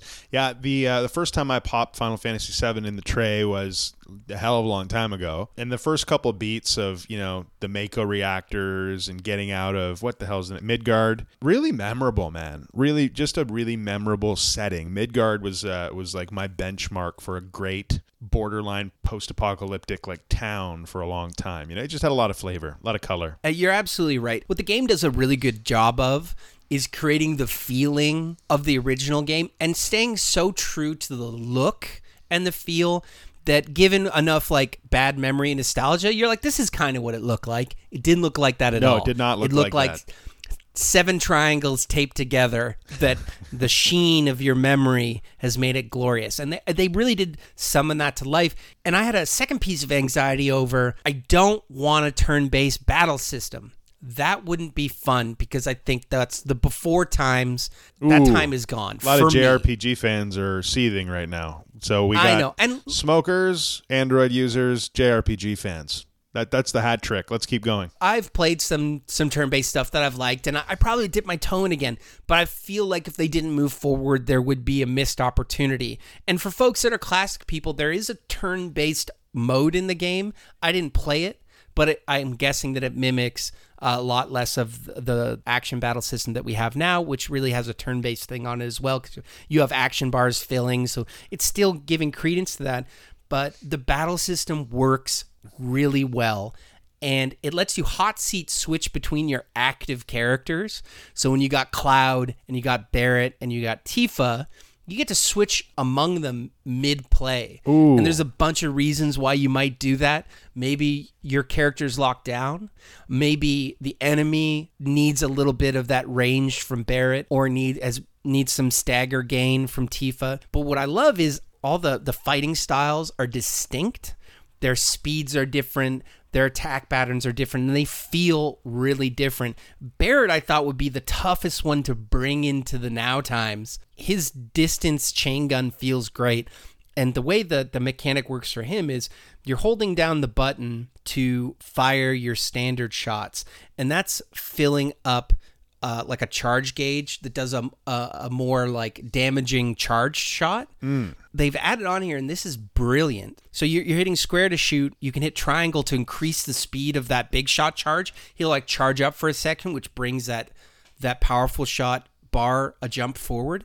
But as you're firing his chain gun, he'll do a reload animation. So it's like attack, attack, attack, attack, attack, attack, attack, attack, attack, reload. And if you tap, this is not instructed in the game, but it's there. If you tap the charge button as he's reloading, he'll do the charge animation and the reload animation in the same time space.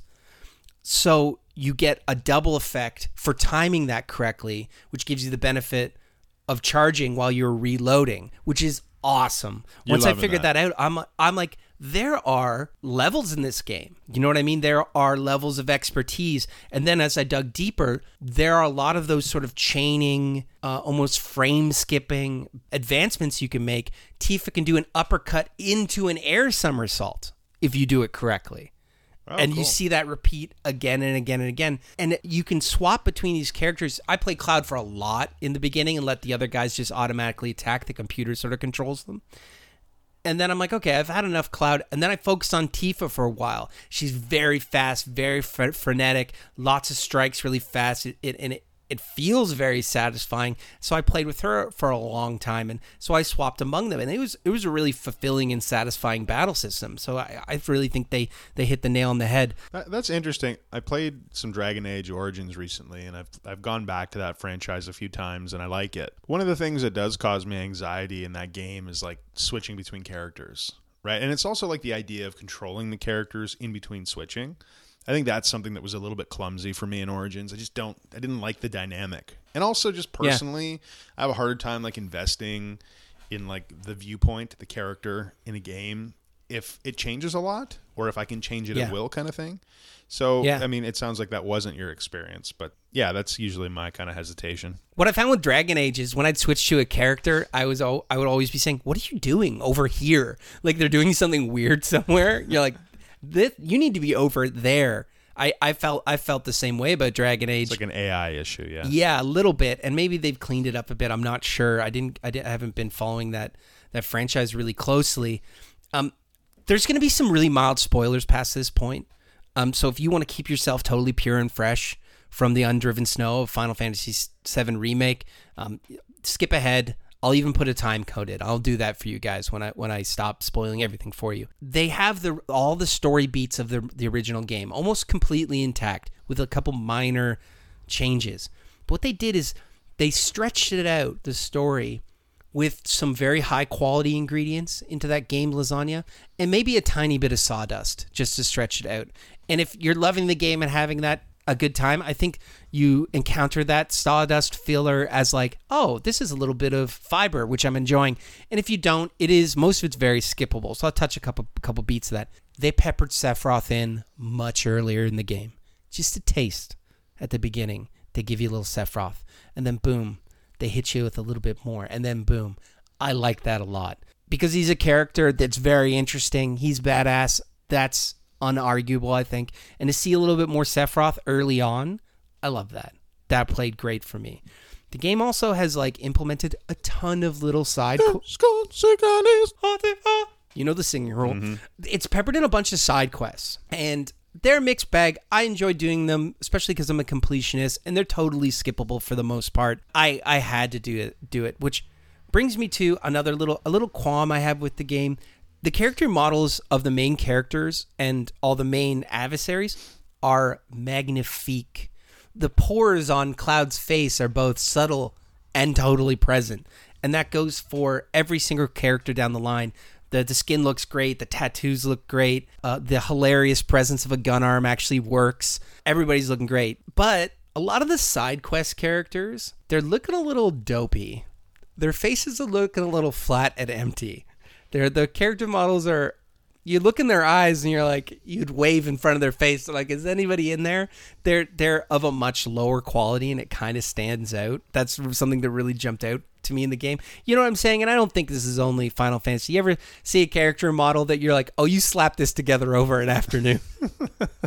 Like they look like they might have like a mild dementia going on. I'm like, I don't know how present you are right now, Mr. Side Character. So some other the filler that they put in there that I loved is the members of Avalanche. Some of the edge characters that are in your story, they fleshed out their stories a lot more.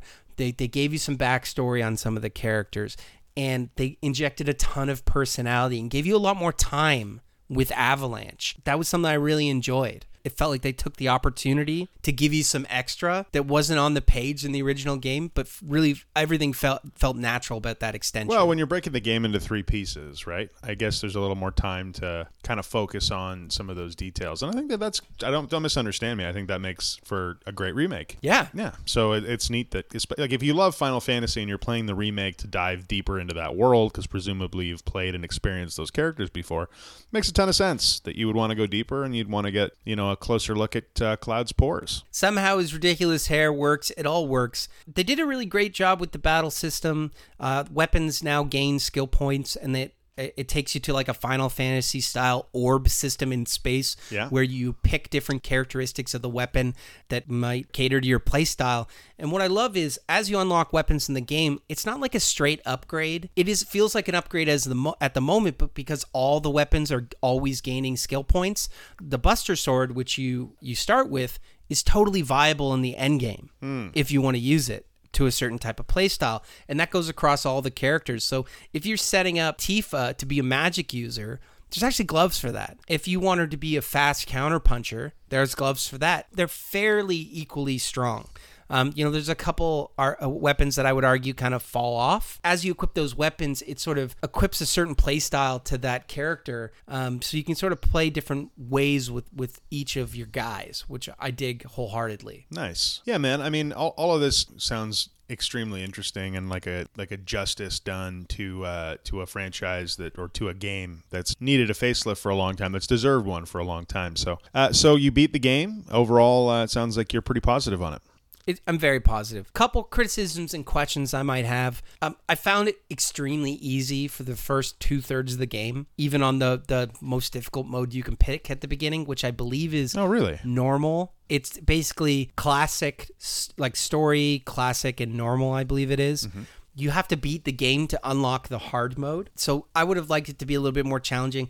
I would have liked maybe even the hard mode be open at the beginning, and I know it's like you need to play it a second time, and they want you to experience the game first one way and then another. I get that, but I found it a little bit easy through the first half to 2/3. Also, I can get to level 50 in this game so far at least in the first chapter, so I don't know how they're going to handle that difficulty scaling if you're one of those guys that beat it in 30 levels, which I'm sure is doable, is the start of the next game going to be too easy? Does everything carry over? I'm not sure how they're going to handle that. So that's a big question mark for me. I think that like it makes sense that there will either be some level squish or it's not going to be another 50 levels over the next title unless there's only one. Anyway, regardless, levels are kind of relative, right? So I think that it makes sense if you're putting out a game, it's JRPG or JRPG inspired. A part of that game is leveling, right? There's just part of the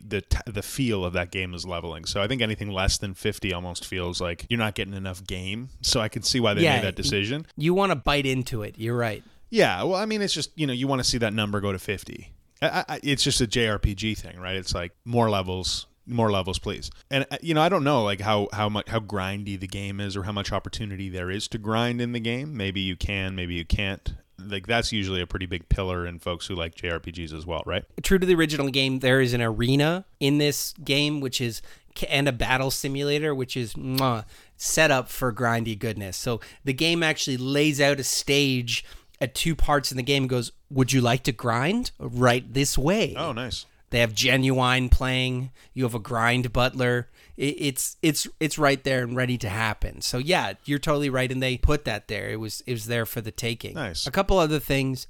The environments in this game are so beautiful, and where the game especially shines in terms of the visual aesthetic of the environments is the industrial zones, the Mako reactors, when you're on the underside of Sector 5 plate and on, they're breathtaking. They're amazing. Some of the best I've ever seen, and it's in those moments the game just wows you. Some of those locations are so iconic, too. I'd really be interested in going back and taking a peek at what they look like. Just transparently, I don't think that Final Fantasy VII, the remake, is a game I'm eager to play. And that's a personal thing, right? There's so many damn RPGs on my docket that I haven't seen the story of before. That's where my attention wants to go, no matter how faithful and excellent this revisiting is. But yeah, there's no question I'd love to see. Maybe I'll stream it, or maybe or I won't stream it. Maybe I will watch a stream of it, or at the very least look at some screenshots. But I'm really excited to see how those have been actualized. Yeah, I think you'd dig it. And especially if anyone who's experienced the moments in the original game, the first time you see Tifa, I got a little emotional. I could feel it. It was an impactful moment. And the game's full of those moments for me. And I'm not sure if you'd feel them quite the same if you're coming at it fresh. For someone that had been there before, they really, really landed. Yeah. Well, you could lend me the game, but you went ahead and bought it on digital like a jack. So, hey. I made the digital sin in quarantine, and I'll make no apologies. So thanks for thinking of your buddy Andy on that one. Yeah. Well, that's awesome, man. I'm happy to hear that it's going well. So I guess we'll just wait another 8 years for the next part in that Final Fantasy VII remake, and away we go. How dare you? I've been playing Yakuza 0, Dan, and this is a game that's been sitting on my shelf for quite some time, and I never really had any urge to play it. I bought it on a whim because it was cheap. It was like $19 at my local store, and I was thinking to myself going, everyone's talked about, or many people, I shouldn't say everyone, because it actually is a little bit of a niche title, but there's been a lot of, let's put it that way, buzz about the Yakuza series. You read about it a lot on Kotaku. In general, the game is pretty well regarded among folks who have tried it. Have you heard of the Yakuza series before, Dan? Have you played it at all? Yeah, for sure. And it's a game that I've only played a couple beats of, and it's gone missed, but it has been in the wings. I've seen some deals and collections that have been sort of beckoning to me. I'm familiar with it, though. Which one did you play? It was a demo, and it was Yakuza. I don't know. Okay. Yeah, I mean, so was that for a recent console or like distant past? It was on the PS4. Okay. So Yakuza 0 so the Yakuza series is like almost like a visual novel. Right. You know what I mean? The game is staggeringly cutscene heavy. And it immediately brought me back to a game that I think we've talked about on the show before, but The Bouncer, like a early 2000s PS2 title. Yeah, I don't know if you remember The Bouncer. The Bouncer was Sion Barzad. Yeah, that game was ridiculous. But actually, it's one of the games that I really enjoyed beating so much that I beat it again. Never gets any airtime. I think, let's see what The Bouncer has as a review. Bouncer PS2, in general, regarded as a 66% on Metacritic. So, real gem. Yeah, you know what, whatever. But, The Bouncer was this kind of brawler, and that's indeed what the title is, right? It's a 3D brawler that's heavily story focused. So you basically go from scene to scene, beat up some toughs, and move on to the next story beat and watch another 3 to 5 minute cutscene. And that's what Yakuza is. Now it spans like 8 or 9 games, right? It's a staggering number of games. It's like a Japanese soap opera. Right. That's been packaged into a video game and shipped to the West. The voice acting is all in Japanese, and I gotta stress, it is very good voice acting. I don't speak Japanese, so despite you don't, no, I don't. Mr. Mount Fuji himself Mr. doesn't Fuji over speak here has not done that. But the quality of the voice acting is good. Like the intonation, it really gets you into the story. The graphics are a dog's breakfast. This could be the Bouncer on PS2 because the graphics are not good, to be clear. Very polygonal and of a time, but only half of the time. Because if you go into the game, sorry, I shouldn't say half of the time. The correct description would be, despite the fact that the graphics are kind of shoddy, the layout of the graphics is breathtaking because you're in this, what we could only refer to as like a red light district of Tokyo, right? And most of the game takes place in this small district. And the way that they've assembled this district is just amazing. Like it feels like a real city. You're walking around the district, bumping into people. You'll get into, and it's not an open world game, just so you're clear, because people think Yakuza, they think it's maybe like a Grand Theft Auto kind of deal, right? Totally not Grand Theft Auto. Yes, you can kind of walk from place to place, and there are times in the game where you can go and get distracted with like side things, like mini games almost that are created within the landscape. But it's not, you don't run around causing havoc and stealing cars and it's not the game, right? It's not free-form crime. No, it's not. It's long cutscene, go from this place to that place, beat up a couple random Yakuza guys or thugs or rivaling gangsters or whatever along the way, and get to the next cutscene. And that's the game. And actually, originally I was like, wow, this is not what I want. You know what I mean? Like I got into it. I can appreciate that there's storytelling here, but there's not enough gameplay here for me. Like I don't want my gameplay to be a little brawling match in the street or whatever it might be with some admittedly quite good mechanics. Like it feels satisfying, right? But not mind-blowing. And then another cutscene. But as I kept watching these cutscenes, I actually get pulled further and further into the story. And despite the fact that, like I mentioned previously, the graphics are pretty crap, the character models and expressions are actually quite good. So it's this weird like dichotomy of like objectively bad graphics, especially in, objects and animations. Animations are really janky, but the characters all have like an intensity to them that you can really feel. And the way it probably comes out a lot in the voice acting because most of the cutscenes are like conversational dialogue. So yeah, anyway, what do you say about the game other than the fact that it's a very compelling story with some brawling elements? Because that's what Yakuza 0 is. And I can tell you, I've not decided whether or not I'm going to beat this game, but I keep picking it up and just going like another 30 minutes in. You know what I mean? It keeps you going. Man, sometimes when I realize a game is on rails in many ways and it's kind of a straight path, a little bit like Final Fantasy is, I'm like, oh, thank God. Yeah. No, that's the damn truth, buddy. That's the damn truth. Because every game right now has 150 hours of gameplay. And, for example, even a game like Xenoblade just came out, Xenoblade Chronicles Definitive Edition, the remake of the Wii title, which then went to 3DS, and then Xenoblade Chronicles 2 came out on Switch, and now the original Xenoblade Chronicles came out in a definitive edition format. Just has like 93,000 side quests. You know what I mean? It's overwhelming the amount of volume of like stuff to do and get lost in is. And I love that. We've talked about open world a lot on the show before and how it can be both amazing and also kind of a curse because it can take you longer to get into the actual gameplay, right? So I'm totally with you. I like the fact that, I can get in and just get a dose of story. That's feeling pretty good. Absolutely. And you said it. The thing that has kept Assassin's Creed Odyssey out of my tray is I know there's 85 hectares of land to cover, and right now, Andy, I just can't. Yeah. I just can't. I need some concise brevity, and like there'll be time for that.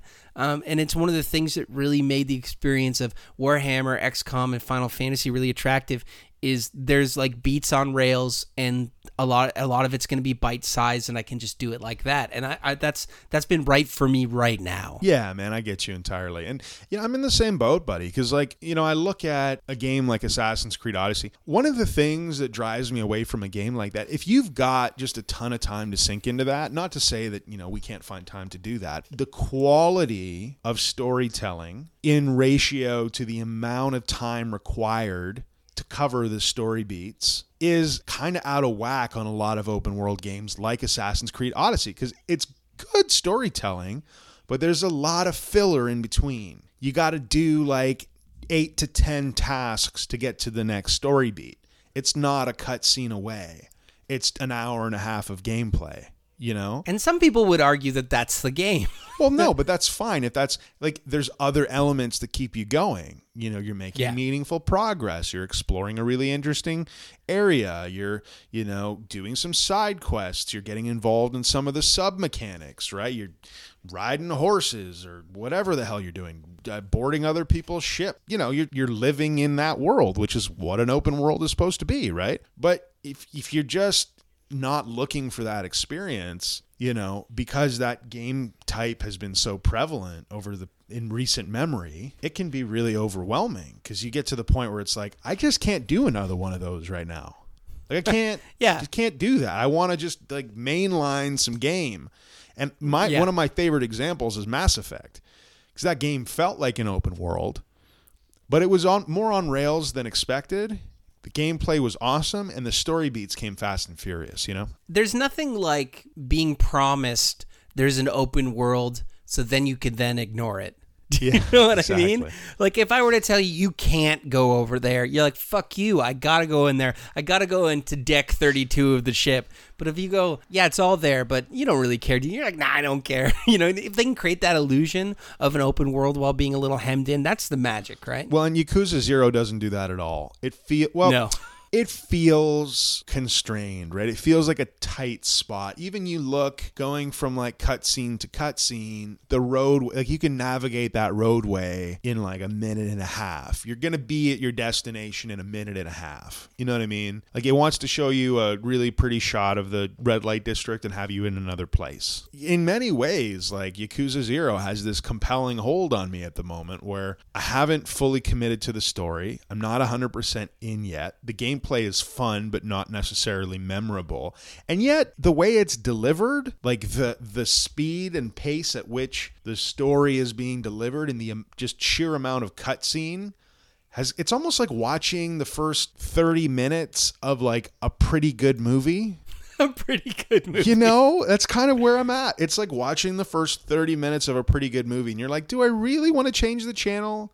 Like, I've already kind of I know who the characters are. Like, I know what's going on here. It's kind of good. And, like, I'm enjoying this. Or do you just go get some popcorn and, like, do it? And I'm in the second boat at the moment. Right, and it's hitting you in that spot. It's hitting you in some right spot. It's found you at the right time, it sounds like. To even hear you talking about potentially beating a game, something's going right for you right now. It's true, man. I'm notoriously fickle. I like variety in my games. I like kind of leapfrogging around, and in many ways that's something that like is kind of my own personal journey around video games, right? It's the one area of my life that I'm really fickle about, really nonchalant about, and will flit around. But in many ways, just like anything else, if you don't have the discipline to stick to one thing, it can be really disappointing or disenchanting to kind of bounce around between things. So yeah, I'm addressing that in some ways through the use of cannabis. It feels great to beat a game, and it feels even better to beat a good game. But nothing feels worse than forcing yourself to play a game that's not working for you. I admire the fact that you can just go, nope, done. Yeah, that's you got some power there, man. You're willing to cut the cord if it stops hitting you in that yes spot. And I dig that. That takes some character. Well, dude, there are an unprecedented amount of good video games released all the time. It's just dizzying, right? And like first world problems for sure, but it can have some negative side effects. For example, you get into an amazing game and then for one reason or another, it's like anything, right? For one reason or another, you get busy with work or with life, and then you just don't come back to that game for too long. Could even be like 10 days. And it's just so overwhelming to think about getting back into the game that you don't do it. That's one of the things with great games right now is they're all very involved. The level of technical, like think of, like we were playing Sonic the Hedgehog. That's not that hard to get back into. You turn on the console. You play through, the Jungle Island zone. That's what happens. No stats to be worried about. No. Not a stat in sight. Every single time I load up Xenoblade Chronicles 2, it's like, holy Jesus, what am I doing? Like, where are we at in the story? How do I use all my abilities? How do I get my Blade character kicking ass again? And it takes me like 45 minutes just to even get oriented again, right? And then, I promise myself that I'm going to just chug through and beat the story for the love of God. And then, life gets busy again. And then Xenoblade Chronicles 2 becomes the 20-pound, weight that I got to lift up again just to get going. So, yeah, I mean, we're kind of on a tangent here, but that's the battle. Can I pitch you an idea? Sure. Can I pitch you an idea? Go for it. Okay. Every game should have a cheat code. You gotta go into the internets to get it. And it's a key entry or it's a word you put in somewhere. And the feature's called Wrap It Up. And it's what you do when you like the game's story enough, you want to see how the story concludes, but you're not going to finish it. So you key in the key, it shows you all the story beats, and says, hey, thanks for trying. Well, it's called YouTube, Dan. Because you can literally watch any game be played right now. Well, you kind of took the wind out of my sails just now. Well, that's what you know I what I don't want to hear. Welcome back to my gaming channel. When you're Googling how to do, you're going back to find out how to do one thing in a game. They're like, welcome to my gaming channel. Check out I'm like, just say the thing. I just want to know the thing. That's me not appreciating the price hard of content, enough. Dan. A lot of work goes into content. I need to get off my high horse. You did take the wind out of my cheat code sale. And definitely it's going to take down the views. There's some guy of our right now streamers. who's like, Jesus Christ, Dan, will you shut up? I just want to know if Yakuza 0 is any good. Just shut up. just silence, you fool. Yakuza 0 is good if you want to watch a Japanese soap opera and beat some thugs up. Otherwise, stay far, far away. Fair. Yep. Andy, should we go to the smoke Let's sesh? go smoke some weed. Dib-a-dop.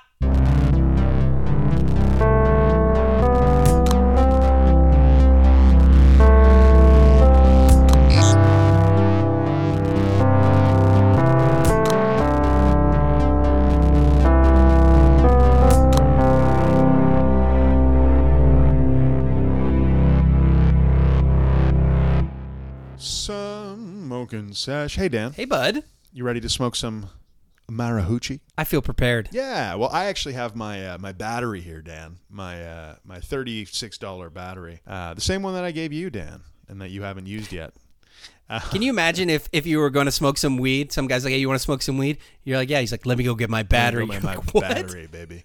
What? Yeah, man. I got my Juju battery, and I'm actually smoking on some Tweed Houndstooth right now. Now, Houndstooth is Candyland, if you didn't know.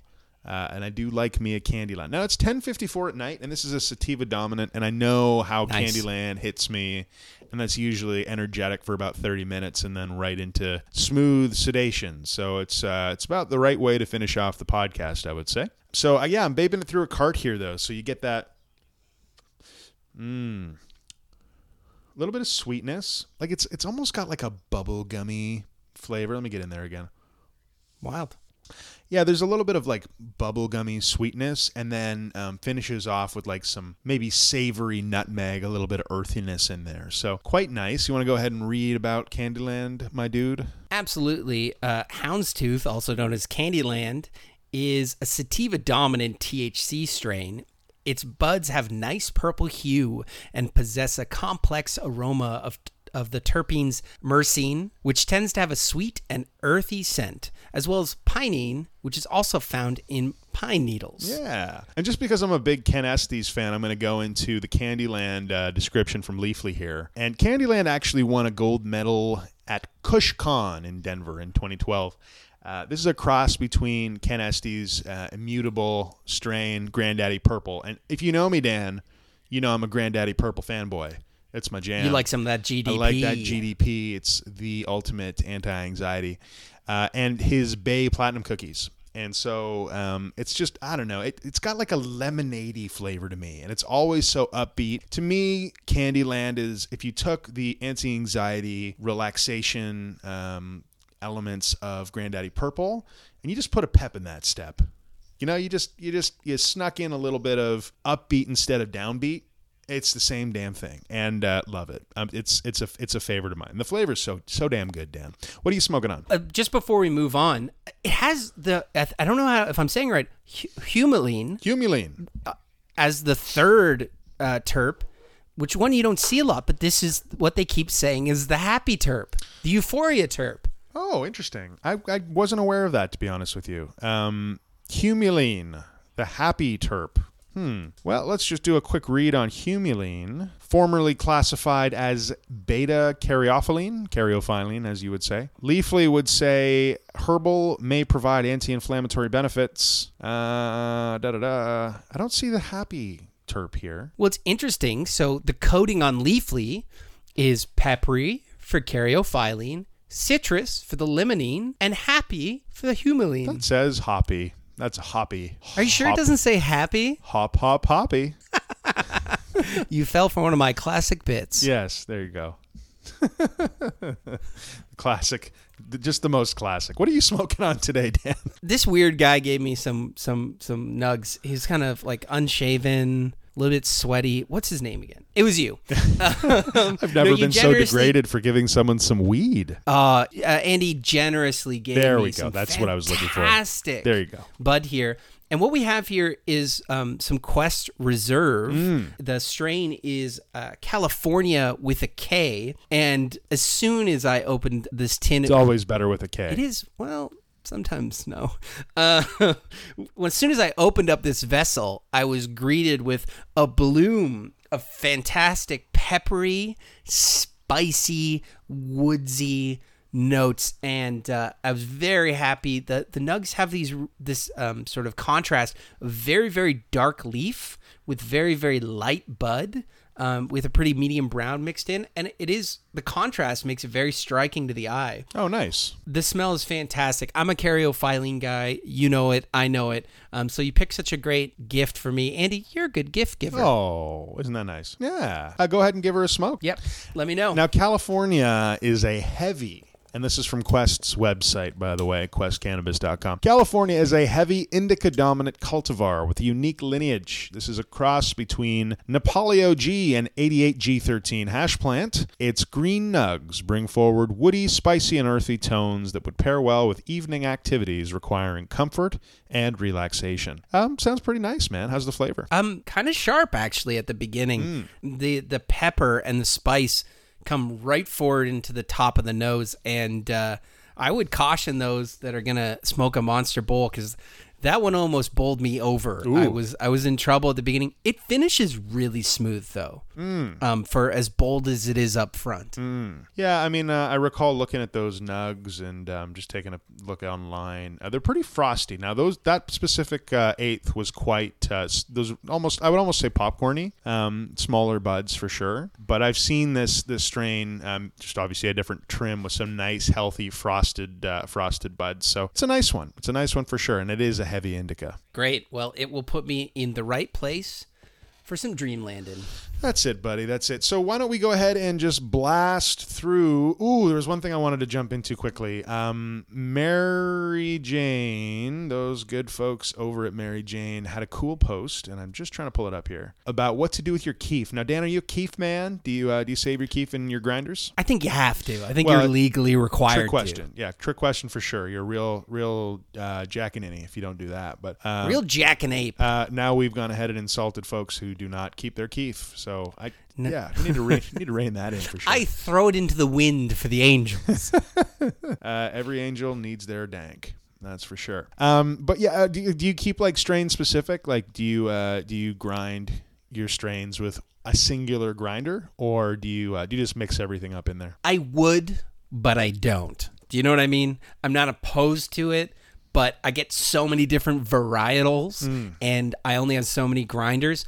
That said, if I had like some weight of a couple different ones, and I was going to say true to a strain, that would make sense to me. Okay. Yeah, it makes good sense. Yeah, I like keeping strains separate as much as possible, but I just, I've gone through this so many times, and at some point you just end up grinding something else in a grinder. So yeah, I try and keep indica and sativa distinct. I don't really want to mix those up too much from a We all make compromises, Andy. From a keef perspective, but so Mary Jane wants to talk about enjoying your keef. For me, the only way to enjoy keef is to sprinkle it over top of a bowl. It's not a put it. It's not a put it in your joint, because I don't know, you can't see it, can't enjoy it there. It may be roll it on the outside of your joint. So if you've got the ability to dip your joint in a little bit of oil. Right, a little bit of oil, or some guys like to just gently heat, just warm, even in their fingertips, a little bit of shatter into like a rope and wrap it around a joint, and then either stick some keef to that, or again dip it in some oil and bring some keef in. That's wild. Those are all fancy things to do, but for me, put it on top, sprinkle it on top like a little bit of seasoning on a bowl, and that's the move. But apparently you can also use it to easily infuse THC into fats. So for making edibles, I imagine there's a way to use keef as opposed to larger quantities of dried flower. So that's what Mary Jane has to say about it. How about you? How do you use your keef? You know what? I do like to do a solid layer on the top of a bowl if I'm really getting serious. And it fits the limited quantity, how often I actually want to do that. And you hit the nail on the head, actually. The visual of the cooking layer of keef is very cool on the top of a bowl, and you really get to see that and experience it, which is great. Yeah, for sure. I have a grinder that's pretty much loaded with keef right now. You can also kind of press it together in like a quasi kind of hand hash. Yes. Right, which is kind of cool. So yeah, I mean, it's funny because in Canada you can buy keef now, which I found just so weird. So Canna Farms has a keef product, and you can literally just buy a container of keef. So I don't know. To me, it felt weird, like buying the shit out of the bottom of somebody's grinder. You know what I mean? Like, well, that's not how it's rendered. The logistics of that alone would be a nightmare. What keef purchased on its own in bulk like there, it's like the equivalent of weed gunpowder. Sure. You know what I mean? It definitely should come with a warning, because it is for sure explosive. Well, I mean, it makes sense, right? Because you've got, I imagine, as a byproduct of handling and packaging and trimming weed, no different than if you're doing so manually in your backyard. You've got sticky trichomes all over the place. So, it makes sense that you could sell that product and make a nice tidy profit on it. But again, it just as a consumer feels weird to buy that thing. But plenty of people like it. The marriage of oil and keef rolled together by hand into a giant, 8-ball size ball of like oil hash, basically, is fantastic. Yeah, I went on a deep dive on YouTube into maybe more rural growers showing their various different keef and hash making methods, and there's an art happening out there in the woods. Yeah. Yep. So just before we shut this down, Danny, you want to take a look at some of the games releasing end of May here and into June? Let's touch on a couple. Yeah. So Phantasy Star Online 2 came out on PC recently. I think that was just yesterday. And apart from the usual challenges, getting in the game, downloading, etc., it's been pretty damn well received. This is a MMORPG from Beyond the Seas over in Japan. A lot of Japanese going on today, Dan. Sorry, buddy. I left the planet for a second there, and I like the tone of the words that you just said, and I think that's a good game to play, perhaps. That strain was trying to pull you back to California. I got on a jet plane. I don't know when I'll be back again. Ooh, shout out OC. Anyway. Were you talking about Choho Jotai just now? I was not. I was chatting about Phantasy Star Online 2. Which deep down, I knew that was true. Popular. Now, what's interesting about Phantasy Star Online 2, that's PSO2, let's call it that, is that it's kind of lobby-based. Like, this thing looks really cool. It's got a kind of wild, over-the-top anime sci-fi look, and understandable that it's geared around group play, and I think, again, has more of a lobby style, like, Guild Wars-esque gameplay loop, but definitely has been well received on Reddit, where it was trending yesterday, and across the Kotakus of the world. Folks are liking it. Have you spent any time looking at this? Or Phantasy Star is a game I played a long time ago, so the name had me. And when you said lobby-based, I had a little shudder because it reminded me of Anthem. And so I have I'm a little gun shy of that, but if we're honest, lobbies can be hidden, but in a good multiplayer game, they're almost always there.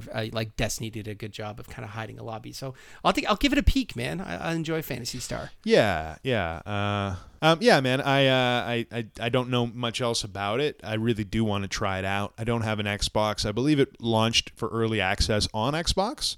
But jury's out when it's going to be coming to PS4 or probably not Switch. Not too keen on booting into Boot Camp to try it out on my Mac, so that won't be happening.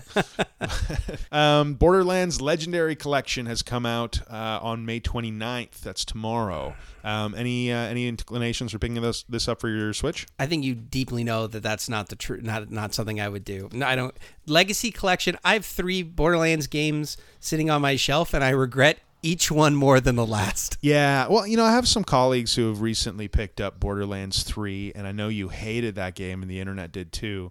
But they were pretty fond of it. They felt pretty good about it. With a good group of friends, anything can be fun. So yeah, I'm glad the game's for somebody. And I wanted it each time. I wanted to like it each time. I'm like, maybe this time it's not for me. Andy, Maneater just came out. Ooh. Have you familiar with Maneater? She's a man-eater, make you sweat. That's $2 in the sing jar, man. I mean, Maneater's a shark sim game, and you're a shark, and you eat people. And you level up as a shark, and there's different level up pathways, and that feels like a fun jump in, jump out game.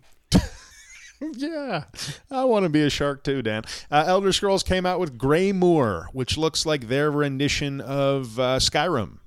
Grey Moor. Yeah, it's got like a northern feel. Always weird, like having a game come out that's supposed to feel wintry. But it's the spring, because I just don't want to go there. Right. You know what I mean? Like so I need to know, when was Skyrim's release date? November 11th, 2011. Perfectly approachable, because November 11th, I'm feeling like getting into that kind of holiday mood. When was Wrath of the Lich King It's seasonally released? Appropriate. I'm going to say against the grain. Wrong season. November 13th, 2 days after. Oh. Winter launch. Both games. Can you do 3? Ooh, what's another wintry game? Last of Us. Is that wintry? Yeah, that was June 14th. So, but this is the kind of thing, right? So, Last of Us, I don't think, I don't know. It spans a couple seasons. Sure. So, fine and dandy. But with respect to Grey Moor, so ESO Grey Moor, I think that this is a dominantly wintry game. In fact, you take a look at the game box, and it looks ice covered, and the actual cinematics that I'm looking at here are all external snow zones, and I don't want to go there on May 28th, 2020. That's not where I want to spend my time. You know what? I get you, and part of it is that the winter landscape looks good at first blush. It has some impressive lighting kind of aspects, and it looks stark and beautiful, but it's not visually interesting, especially in the color spectrum. And so to have a prolonged journey there, it can wear on you. Yeah, I mean, I don't know that that's necessarily the truth for me. Like, I love games set in a wintry zone. I think Wrath of the Lich King was a lot of people's favorite expansion for World of Warcraft, for example. And I would hazard a guess that a sizable percentage of that reason is because of the zones, which had that, icy north kind of connotation. It's that Viking, like, Northlander theme that is pretty damn cool, and that seems to be... The only requirement for you is that you need to be wearing a large cable knit sweater while you do it. Yeah, that's my damn requirement. It's the time of year that I want you to bestow that game onto me. I am drinking a pumpkin spice latte as a basic white man, and I am in a cable knit sweater, and the leaves are falling outside. And that's it. Period. The end. So please don't release any more winter games in the spring. Signed, Andy. I got one. 1080 snowboarding. Come on. It's gotta be. Are you Googling it? Oh, sorry. Google Snowboarding. it. Release date. February 28th, 1998. Boom. Cutting it close. Count it. Cutting it close. Count it. Are you telling me that you don't still see a little snow on the ground? Yeah. Feb? Oh, yeah. February's fine. Yeah. February's, it's cutting it I'm close, still- but it's fine. You got a good month. You got a good month of winter left. I know why it doesn't fill your heart with cheers, because at that point, you know Christmas is long gone. That's true. It's so dead you can't even ask. You can't ask someone how their Christmas was at that point, even if they just came back from a pan-European trip. It's Dude, too long. if it's Too long ago. 1998 and you're sitting in Zellers, R.I.P. Zellers, you're sitting in Zellers and you're looking at the new releases and it's February 28th, no flag on that plate. 1080, that's cool. Maybe the Olympics just happened. I don't know. Yeah. Yeah. Oh, yeah. If it's May 29th, you're like, Banjo-Kazooie, I'm out. You know? You're at least like, give me Wave Race. Right? That you're at least in that direction. me You're Wave not like, Race. oh, And- send me to the slopes. Fuck no. Andy, same character. 1080 snowboarding wave race. Buddy, That's ostensibly every the same character guy. on N64 was the same character. One model. All Oh, you God. need. And Mario. The Outer Worlds coming to Switch on June 5th. That's huge. That's Nice. big news. Yeah. You really enjoyed that, It's I in think. the hands of a lot of people. I did. I have a sin where all games that are kind of like that sit at 90% completion on my hard drive. Yep. And that's where Outer Worlds is. I will go back. Yeah. Just like I'll go back and finish Fallout 4. Yeah, like Bethesda first-person style RPG games are not my jam necessarily, but yeah, Xenoblade Chronicles Definitive Edition coming out on May 29th. It's one of those games that my heart's heavy around it, right? Because I want to buy it, like I want to own it. I might go out and buy it because of reasons. I can't play it until I beat Xenoblade Chronicles 2. Chronological. Which, as I mentioned earlier, has become a bit of a bear. I want it, though. I definitely want it. The other thing I want is Dragon Quest 11. That came out recently. That one I'm, dying to try out. Still haven't gotten my way through Octopus Traveler. Path Traveler. Octopath. Octopus Traveler. Oh, boy. Destiny. Was that an honest Octopus Traveler, or was that a real life? That was a real life Octopus Traveler. The Destiny 2 Season 11. Uh-huh. Anything from Dan on that one? The fact that it's called Season 11 isn't a great sign. I mean, Destiny 2 Season 11. What does the interweb have to say about that? It's just fall content is what it is. But how is it fall content if it's Season 11? No, they've unveiled the fall content. Season 11's here now. Got it. got you.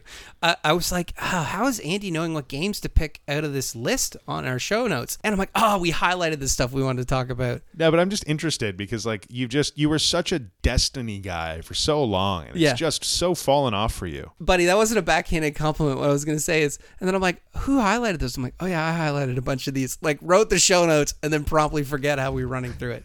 Yeah, man.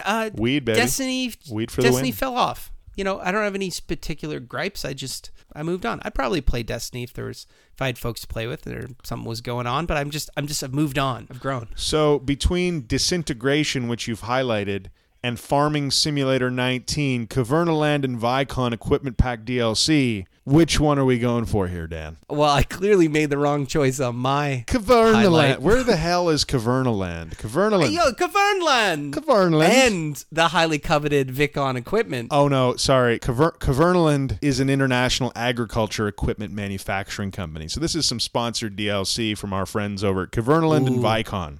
When you're a brand guy, and it's not a John Deere or the second or third one, it's Cavernaland and dude, Vicon. This is commercial. This is the commercial side of things. Cavernaland's not pulling around. Vicon.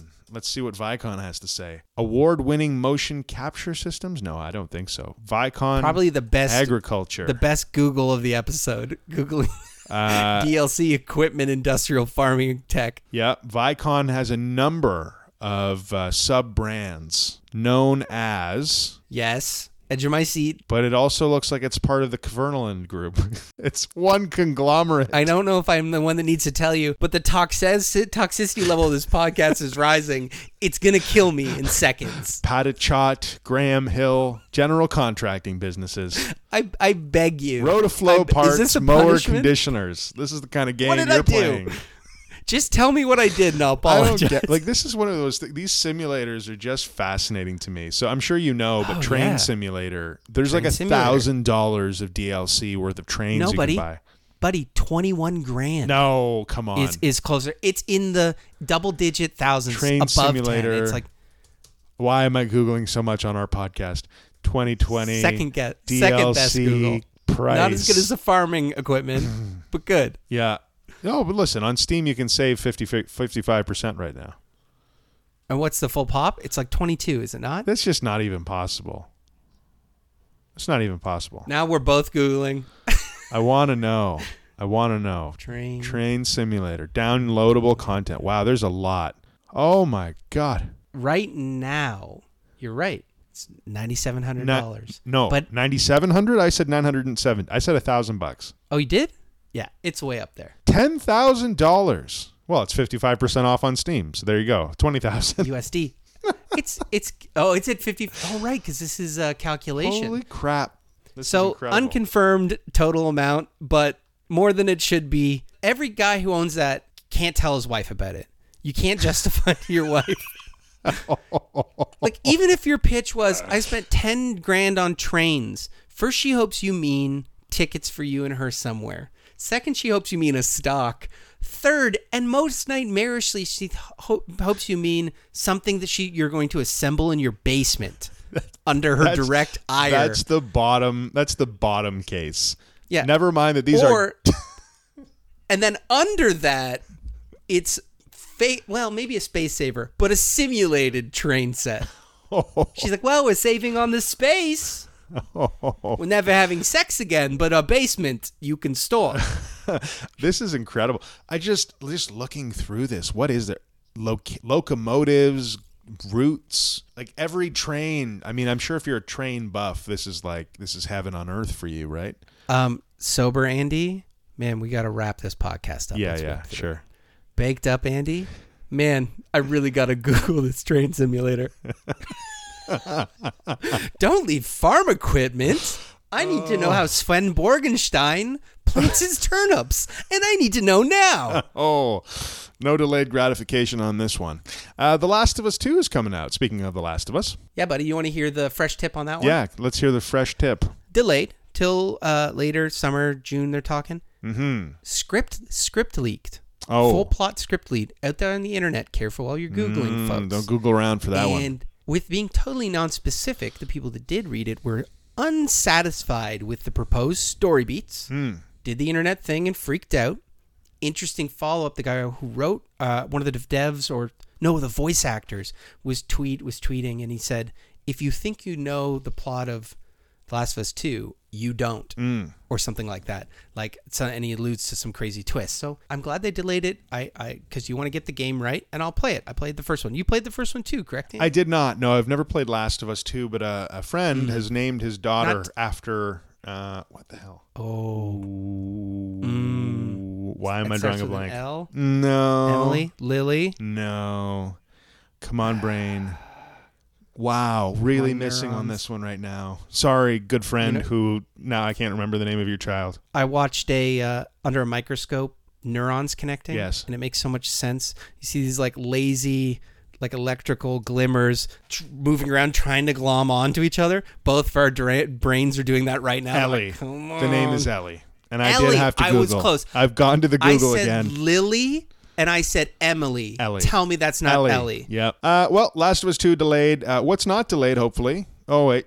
To be announced what day, but the Isle of Armor for Pokemon Sword and Shield is coming out, bringing with it plenty of new, lovable, adorable Armor, fighting creatures. Shields, weapon implements. There's going to be a fort system. Yep, we're going to see. No, stop everything you're saying. Are we looking right at now. the same Stop game everything here? You're saying. No, they're expanding the decks. They're bringing some new entries in there. Deck. Yeah.